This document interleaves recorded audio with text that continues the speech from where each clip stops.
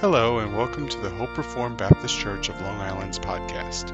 In this episode we continue a series in the Epistle to the Hebrews. The sermon was preached by Pastor Richard Jensen on May 9th, 2021 during the morning worship service. The sermon's title is Elementary and discusses Hebrews chapter 6 verses 1 through 2. Please be sure to subscribe to this podcast to hear future episodes. You can also visit our site, hopereformedli.net, and find us on Facebook and Sermon Audio for more information.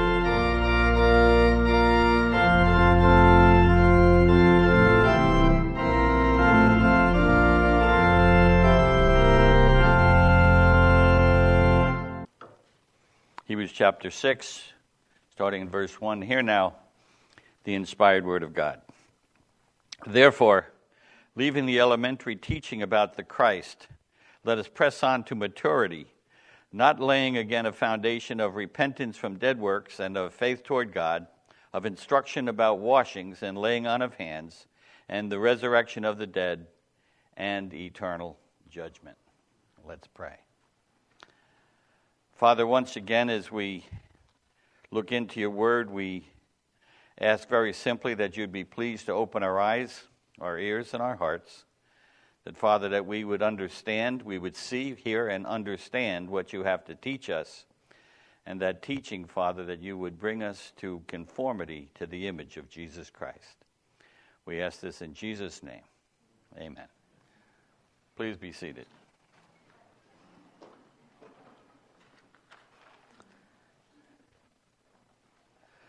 I had really wanted to open the sermon this morning with these words: elementary, my dear Watson.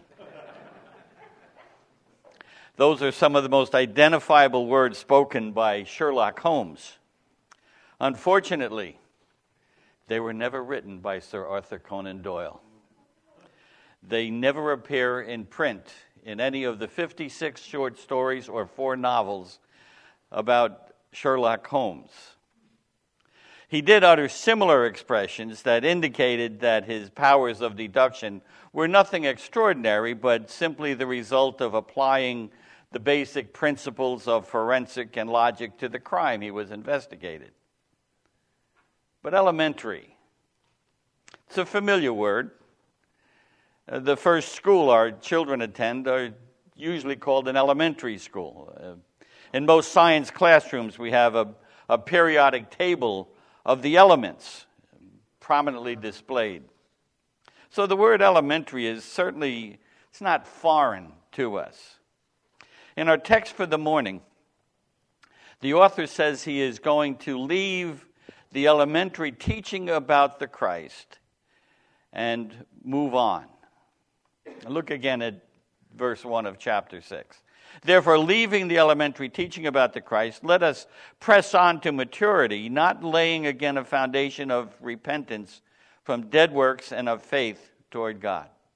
Now this verse must be taken in context of not only what precedes it, but what follows it to really understand what the author is driving at. Remember in chapter 5, the author severely admonishes the Hebrews for being dull of hearing. They had not progressed in their Christian faith as they should have. They may even have had need for further instruction in the elementary principles of the oracles of God. Now, while the New American Standard Bible uses the same word in chapter 5, verse 12 and 6:1, it's not the same word in the Greek. There's slight difference. In 5:12, the Greek word is stoichion, which means basics, like an alphabet or something standing in a row. In fact, a good translation would be the ABCs of the gospel.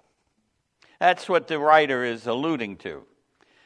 He's, in essence, if we go back to chapter 5, he's saying, do I really need to teach you the ABCs of Christianity over again? Clearly, they were lacking in certain areas of growth.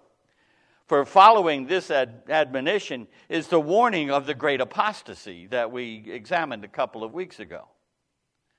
But remember, as we progress in chapter 6, he says, but I think better of you. He's convinced that they were true believers, but they were lacking in maturity. He tells them they must press on to maturity. That's one of the major purposes, not only of this particular text, but the whole of the epistle to the Hebrews, is to push the Hebrew Christians on to maturity in Christ. They were lapsing back into types and shadows.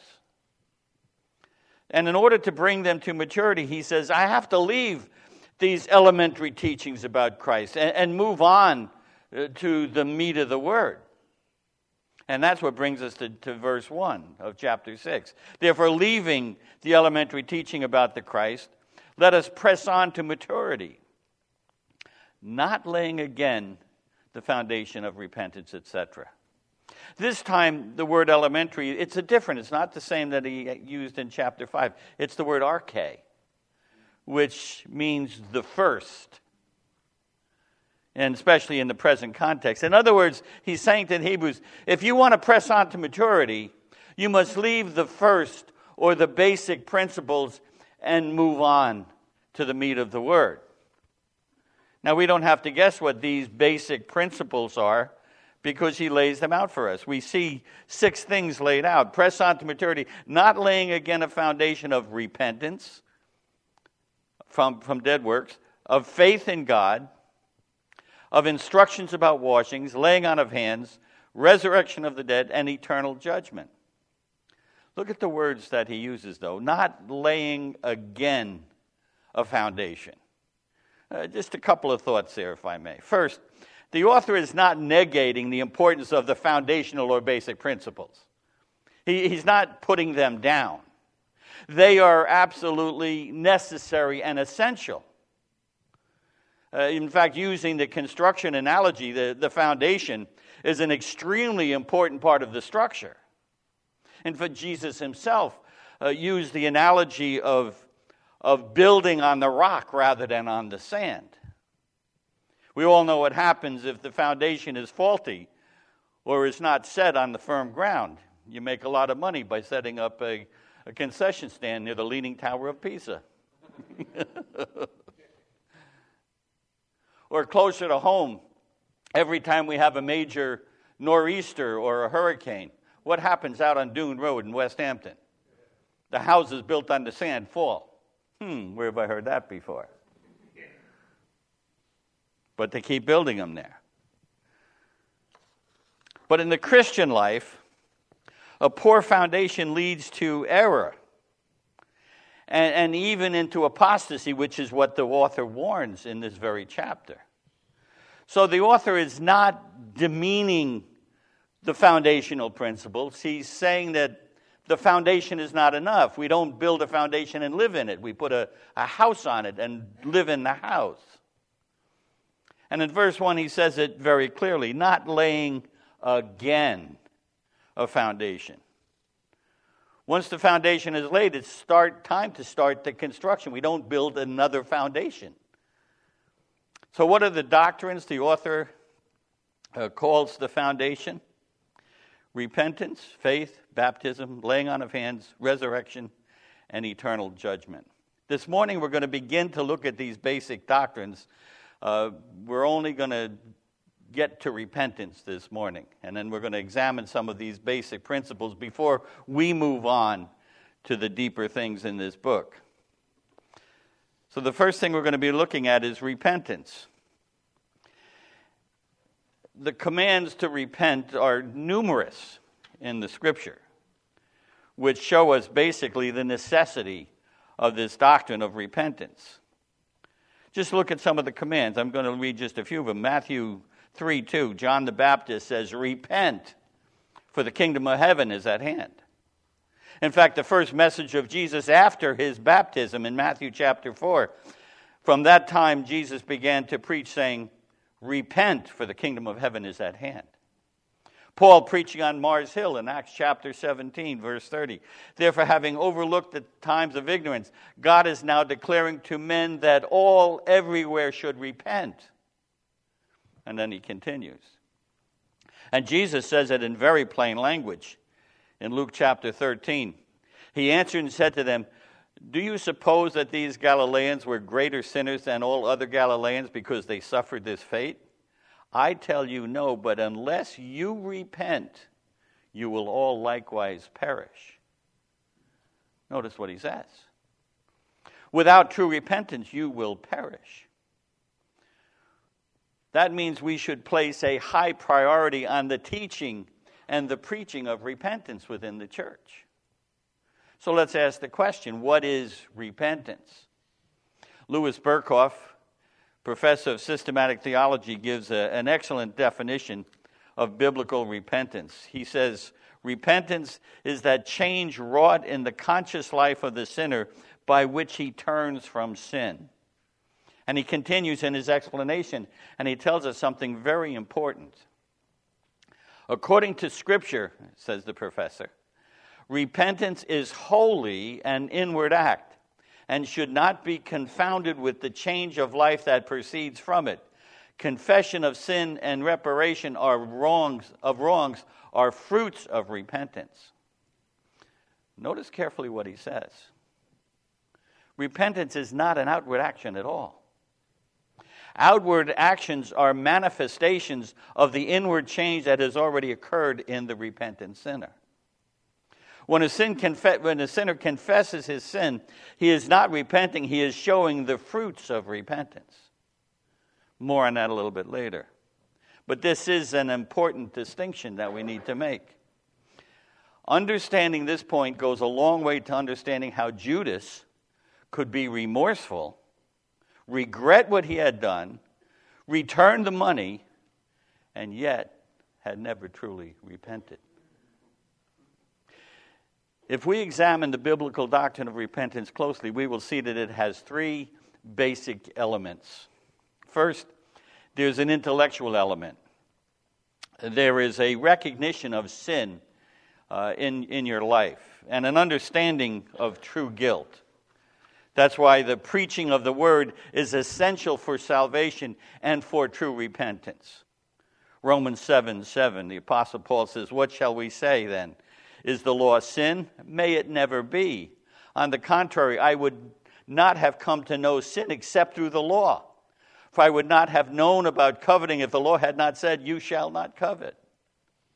So the mind or the intellect is certainly involved in true repentance, because knowledge of sin is an important element of salvation. If I do not know something is a sin, I'm not going to admit that it's sin, because I don't know that. So knowledge is important, but it's not enough. It's not just knowledge, because there are those who know what sin is and yet do not repent. Paul says it in chapter 1 of the epistle to the Romans, verse 32. He says, and although they know the ordinance of God, listen carefully to these words, they know the ordinance of God, that those who practice such things are worthy of death, they not only do the same, but also give heartily approval to those who practice them. So knowledge, while important, it's not enough. Secondly, there's an emotional element. Yes, there is an emotional element to it. There's a change in feelings. When the knowledge of sin comes, there must be a change in feelings for repentance to take place. This is spoken of in Scripture. There's a couple of different words that are translated repentance. One of them is this metanoia. All right? This can be expressed as sorrow or grief over sin. When a person sees his sin as an offense to a holy God, he must have sorrow. He must grieve and mourn over it. But even that's not enough. In fact, this is the word that's used to describe Judas. He had sorrow over his sin. He was remorseful for what he had done, but it was not a godly sorrow. It was a worldly sorrow, and it did not lead to repentance. Remember what Paul says in 2 Corinthians chapter 7, verse 10. For this sorrow that is according to the will of God produces repentance without regret, but regret leading to salvation. But the sorrow of the world produces death. So while true repentance must contain this element alone does not mean that repentance is present. Because a godly sorrow over sin goes further than merely remorseful. There's also a volitional element. That means there's a change in the will. There is a change in purpose in the sinner. There is a turning away from sin and a turning to Christ to seek pardon and cleansing from sin. This is referred to in Scripture by that Greek word which most of you are familiar with, metanoia. Means change of mind. Meta, change. Nous, change of mind. But in Scripture, the mind encompasses more than just the intellect. It encompasses the intellect, the emotions, the will. It puts it all together. And true repentance encompasses all three of these elements. All three must be present or biblical repentance has not taken place. But remember, repentance alone does not save. Repentance and faith are linked and can never be separated. The sinner is saved by the sovereign act of God. Spurgeon said it so well.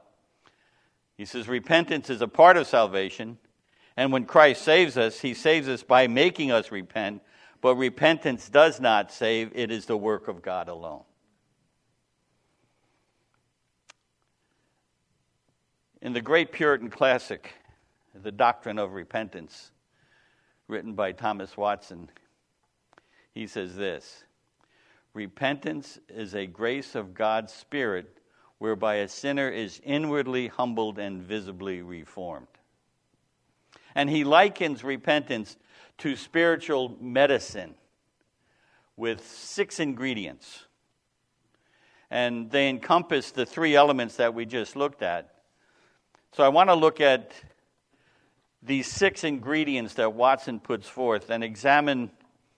Each of us needs to examine ourselves according to the biblical doctrine of repentance as put forth in these marks. First, for true repentance, there must be sight of sin. The sinner must be able to see his sin as sin. He must recognize his condition before God as a sinner. Sin must be seen as an offense to a holy God. You must be able to see yourself as an enemy of God because of your sin, or there will be no repentance. You know, most people, even those who admit that they are not perfect. You ever have somebody say, I'm not perfect, you know? No. I never knew that. Even those who admit they're not perfect and admit they're sinners, do not think they're that bad, because what do we have a tendency to do? We always compare ourselves to somebody who's worse than we are. I'm no Adolf Hitler.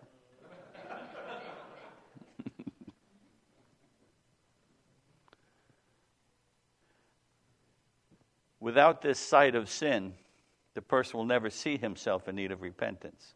In the parable of the prodigal son, the Scripture says he came to himself. In other words, God quickened his heart. He looked around and he saw his condition. And he says, the servants in my Father's house are better than me. One of the problems is many people are wallowing in the pig pen of sin. And they're happy to be there because they don't even recognize they're in a pig pen. So there has to be sight of sin. Secondly, there has to be sorrow for sin. When a person truly sees his sin as sin, there must be sorrow that follows. We studied the Beatitudes a number of years ago in this church, and we saw that there was a progression of sorts. First, the sinner sees his poverty of spirit. That's his sight of sin. The second Beatitude says that he mourns. Oh, blessed are those who mourn. That's a mark of repentance. This sorrow is an inward sorrow that is generated by God the Holy Spirit. Godly sorrow runs deep into the depths of your being. This sorrow doesn't come from seeing the external effects of sin, but seeing how it has injured Christ. We get a a glimpse of this in Zechariah chapter 12, verse 10. And I will pour out on the house of David and the inhabitants of Jerusalem the spirit of grace and of supplication. And now listen to what it says. So that they will look on me whom they have pierced, and they will mourn for him as one mourns for an only son, and they will weep bitterly over him like the bitter weeping over a firstborn. This sorrow comes from the recognition that it is my sin that put Jesus on the cross. The focus is taken off anyone and everyone else, and it's on me. I am a sinner as I stand before God.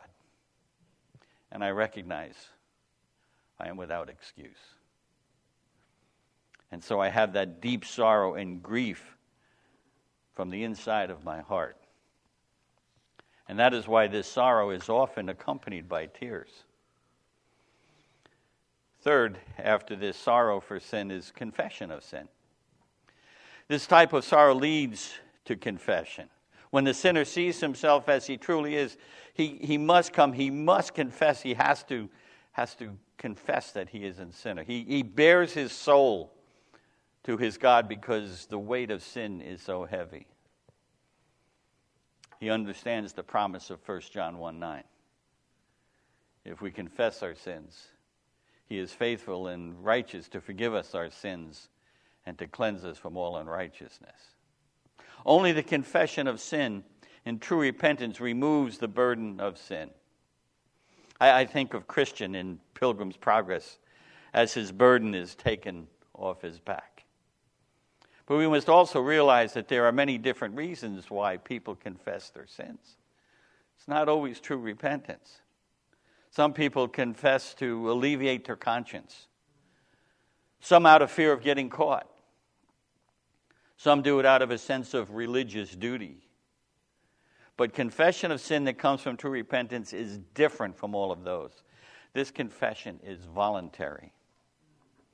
The truly repentant sinner gushes like an open water main because it's coming from a heart that has been changed by God.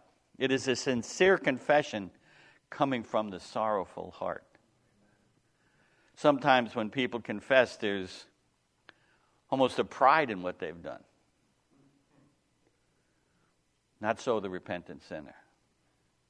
His confession comes from a sorrowful heart, and his confession gets very particular. He knows the secret sins that no one else knows, and he confesses them as well.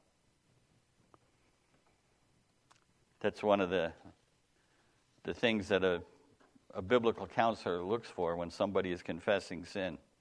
Is he only confessing what he's been caught?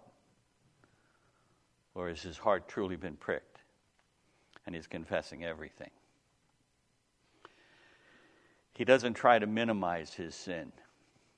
Very often a confessing person tries to limit his liability so that he doesn't look too bad. The repentant sinner wants none of that. He knows how bad he really is, and so when he confesses his sin, he confesses them exactly as he sees them. And the repentant sinner will search his heart for those sins that he doesn't think of right away, and maybe would never have been found out by anyone else in this life. But he wants to confess it all because his heart has been pricked. Fourth element, or ingredient, as Thomas Watson puts it, is the shame for sin.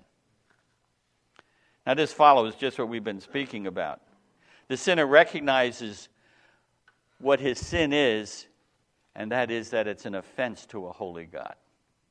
He realizes what he has done, and there is great shame. Shame for being so sinful, shame for being so guilty. The sinner doesn't merely have guilt feelings. He knows he has real guilt. And that brings the sense of shame. You know, Freudian psychology, one of the goals of Freudian psychology is to eliminate guilt feelings. Repentance eliminates real guilt. When the sinner sees himself as he really is, he sees the folly of his actions, and so comes this great shame. And the awareness of sin and the shame that follows is a good thing. but it's only a temporary condition that ends with repentance when the real guilt is removed. Fifth ingredient is hatred for sin. This is one of the most crucial elements of true repentance. Sin appeals to the flesh. It's usually pleasurable to the senses. If it wasn't, it wouldn't have that much of appeal. But the repentant sinner sees that the pleasure of sin is fleeting at best. He sees himself like Moses did, as described in Hebrews 11:25, who chose rather to endure ill treatment with the people of God than to enjoy the passing pleasures of sin. The repentant sinner actually develops a hatred for his sin. He sees past the moment and sees it as this very thing, this sin, that keeps him from fellowship with God. And so the repentant sinner hates sin. It was the hatred of sin that Paul expresses in Romans chapter 7. In verse 15 he says, "For that which I am doing I do not understand, for I am not practicing what I would like to do, but I am doing the very thing I hate." And he continues in verse 22, "For I joyfully concur with the law of God in the inner man, but I see a different law in the members of my body, waging war against the law of my mind, and making me a prisoner of the law of sin which is in my members. Wretched man that I am, who will set me free from this body of death?" Paul expresses the sentiments of a truly repentant sinner and his hatred for sin. And then the sixth element, the sixth ingredient, turning from sin. True repentance must mean turning from sin, and this begins in the heart. The heart first turns from sin and then turns to God. The changed heart has no choice but to turn from sin and to God. There's an aching, a longing to be free from sin, and an aching and a longing to draw near to God. This is where that Greek word metanoia comes truly into play. A change, a true and lasting change occurs. 180 degrees. I've been walking in this direction, I'm going to go in this direction.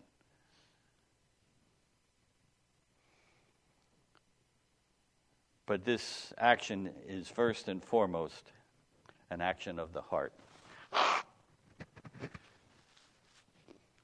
But also we need to understand that this true repentance must bear fruit. Remember how all these things we've spoken of so far are inward actions, actions taking place in the heart. But the command of Scripture is to bring forth the fruit of repentance. The inward grace must be manifested by the outward fruit. No fruit, no repentance. What we can see, you and I, and what we can observe as brothers and sisters in Christ are only these outward fruits of the inward grace. Only God knows the heart.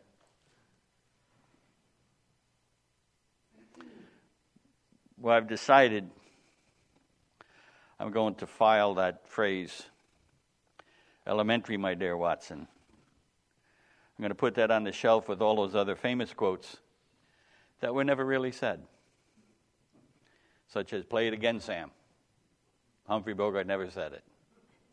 "Beam me up, Scotty." No, sorry. "Luke, I am your father." No, was never said. So all those go on the shelf. But let me say this, don't make the mistake of putting the elementary principles on the shelf. While you must move on from them and build upon them, but don't forget them. And especially this element of repentance. There's no salvation apart from repentance. So I would encourage you all to this morning, examine yourself. Make sure that you have truly repented. If you've never come to that place in your life, I would encourage you to repent. cry out to God that he would change your heart and give you the grace of repentance. Let me just leave with one more quotation from Charles Spurgeon. He said, "A man may hate sin just as a murderer hates the gallows, but this does not prove repentance. If I hate sin because of the punishment, I have not repented of sin. I merely regret that God is just. But if I can see sin, as an offense against Jesus Christ, and loathe myself because I have wounded him, then I have a true brokenness of heart." Let's pray. Father, we do bow before you. And Father, we are truly sorry for our sin. Father, thank you for the grace of repentance that you have given to each of your children. And Father, I would pray now that if there is one here today who doesn't know you, has never repented, that you would grant them repentance, that Father, that they could cry out to you, believe in their heart, confess with their mouth that Jesus is Lord, and be saved. We pray this in Jesus' name.